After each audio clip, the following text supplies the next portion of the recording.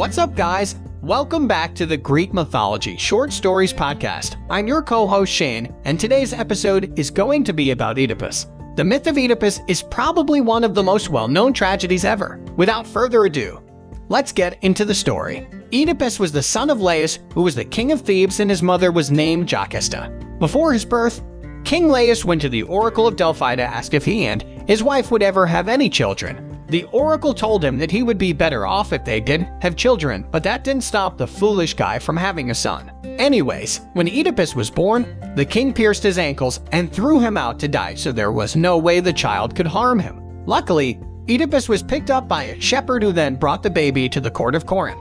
The royal couple decided to adopt the baby as they weren't able to have children, and they named the child Oedipus, which meant swollen foot. Oedipus eventually figured out that the king and queen of Corinth were not his birth parents, so he went to the Oracle of Delphi to find out the truth. Instead of getting an answer, the young guy was told that he would kill his father and marry his mother.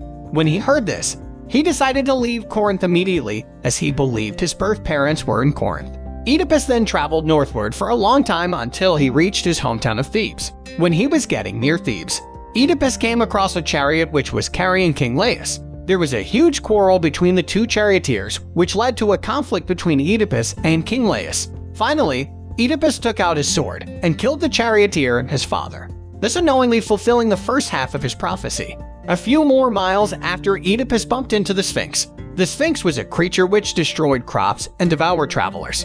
The Sphinx would repeat a riddle to every traveler that met her, and if the unfortunate person answered incorrect, the Sphinx would eat the person. The Sphinx asked Oedipus the same question, which was what walks on 4 feet in the morning, 2 in the afternoon, and 3 at night. Nobody had answered the riddle correctly before, but because Oedipus was super smart, he figured out the answer. His reply is that a man crawls on all fours when he is a baby. He walks on 2 legs when he is an adult, and he requires a walking stick when in old age. The Sphinx was horrified and committed suicide instantly, as she'd been outsmarted. Soon after, when Oedipus arrived in Thebes, the people hailed him as king because he had gotten rid of the Sphinx, which terrorized the land. Unfortunately, the kingship came with another condition. Oedipus had to marry his mother. Due to the fact that no one recognized each other, the process went smoothly, and Oedipus had 4 children with his mother. This is very weird, and do not do this in real life, but this is Greek mythology, so it has to be strange.